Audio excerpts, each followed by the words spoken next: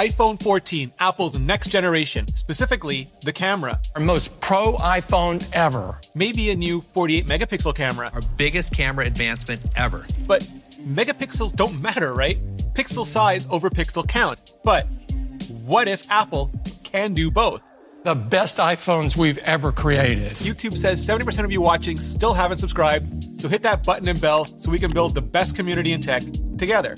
According to a popping fresh report from randomly accurate Haitong International securities analyst Jeff Pu, Apple is finally getting ready to ditch their traditional 12 megapixel sensor for a quad major upgrade to 48 megapixels, which actually backs up a previous report from far more reliable supply chain exfiltrator and TF International securities analyst Guoming Chi. Now, there are three really big reasons why Apple would do this, which I'll get to in a minute, but it follows Samsung and virtually every other Android phone maker switching to monstrous megapixel counts a few years ago already, and even equally hesitant Google going all in on 48 megapixel plus sensors with the Pixel 6 series earlier this year. See, with traditional cameras, you have just huge, honking huge lenses that pull in a ton of light. But those don't fit on phones that fit in our pockets. Regardless, Samsung, Huawei, and others have been trying to live their best big glass life, strapping the cutest of Borg-like sensors onto the backs of their phones. But they're still nowhere nearly big enough.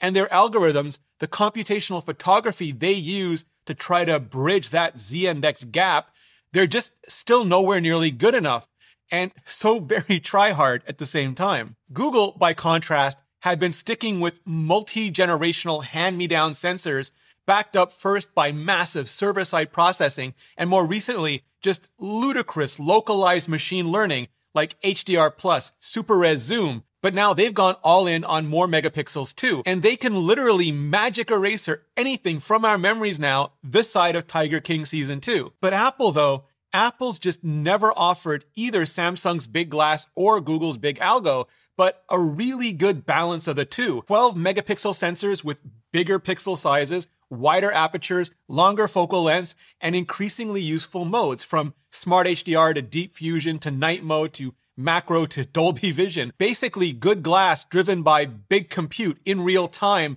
by the best pound-for-pound silicon on the planet. And for a long, long time, 12 megapixels was just a really sweet spot for that big compute. Enough data for photos and 4K video, but still light enough to be super easy, barely an inconvenience to round trip through the image signal processor, the ISP, neural engines, and the GPUs for just a ton of stacking, bracketing, analyzing, and rendering, because that's the bottleneck, getting all that data through the pipeline in a timely enough fashion, especially when you start getting to 4K 30 Dolby Vision in ProRes. So then why even go to 48 megapixels now? Well, easy and obvious answers first, 8K. 12 megapixels is enough for 4K video, but nowhere nearly enough for the 4 times larger 8K video. 4 because it doubles both the vertical and the horizontal resolution. So going to 48 megapixels on the iPhone 14 means being able to capture 8K video on the iPhone 14, which is what a bunch of bigger glass phones have already been able to do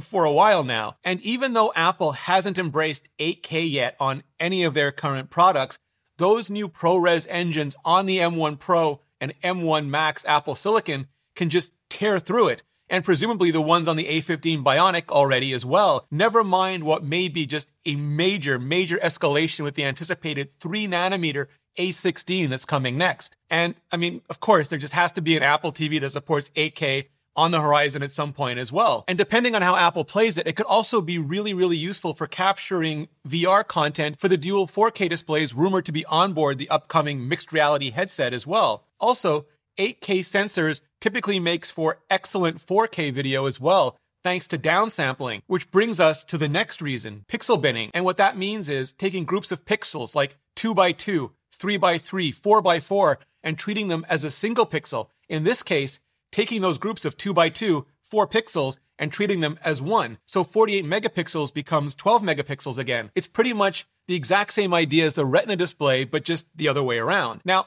in some cases, that can be worse. Like if you were just to cut up the same size sensor into even smaller pixels and then call it a day. That way, you do get more smaller pixels, but they capture even less light, less data, because you lose more to the increased number of borders in between. But instead of doing that, you actually take those smaller pixels and make each one ever so slightly bigger again. Then when you bin them back together, you end up capturing even more light, even more data than before, which is pretty much exactly what Woe's report says Apple is going to be doing anyway, with a 4x binned pixel size of 2.5 microns, which would be just way bigger than the current iPhone 13's already increased pixel size of 1.9 microns. So why bother to pixel bin then and not just keep the sensor at 12 megapixels with 2.5 micron pixels? Well, yes, 8K, but also for photos, because the advantage to pixel binning is that you also don't have to do it. You can downsample 8K to 4K, but you can also just shoot 8K. Same way you can pixel bin 48 megapixels down to 12 megapixels, but you can also just shoot 48 megapixels. And for computational photography, you can stack and bracket both, which is just another weapon in the war between detail and noise. Also, more megapixels can help in the one giant hole left in Apple's overall camera arsenal: zoom. The iPhone 13 Pro can do macro. Super close is now covered, and it has a 3x punch-in thanks to the new effective 77mm telephoto camera. But 3x is still just 3x, and even using Smart HDR to improve the digital zoom, well, that could only still do so much. It's still digital zoom. But like with Google's new Pixel 6 Pro, with 48 megapixels plus, you can do more. You can give the people more, or more accurately, you can give the zoom more. Maybe. For a real escalation in zoom, Apple would probably have to go to 48 megapixels, not just on the wide angle, but on the telephoto as well. And current reports suggest Apple is really only focusing on it for that main wide-angle camera, at least this time around. Now, potential saving grace, Apple has always treated the separate cameras as more of an implementation detail, as just parts of one giant fused camera system that they use according to need and circumstances. So if you hit 3x on the iPhone 13 Pro, you may well get that 77 megapixel f2.8 in bright light, but in low light, you'll almost certainly get the much faster 23mm f1.5 wide angle instead, because it cares way less about which camera it uses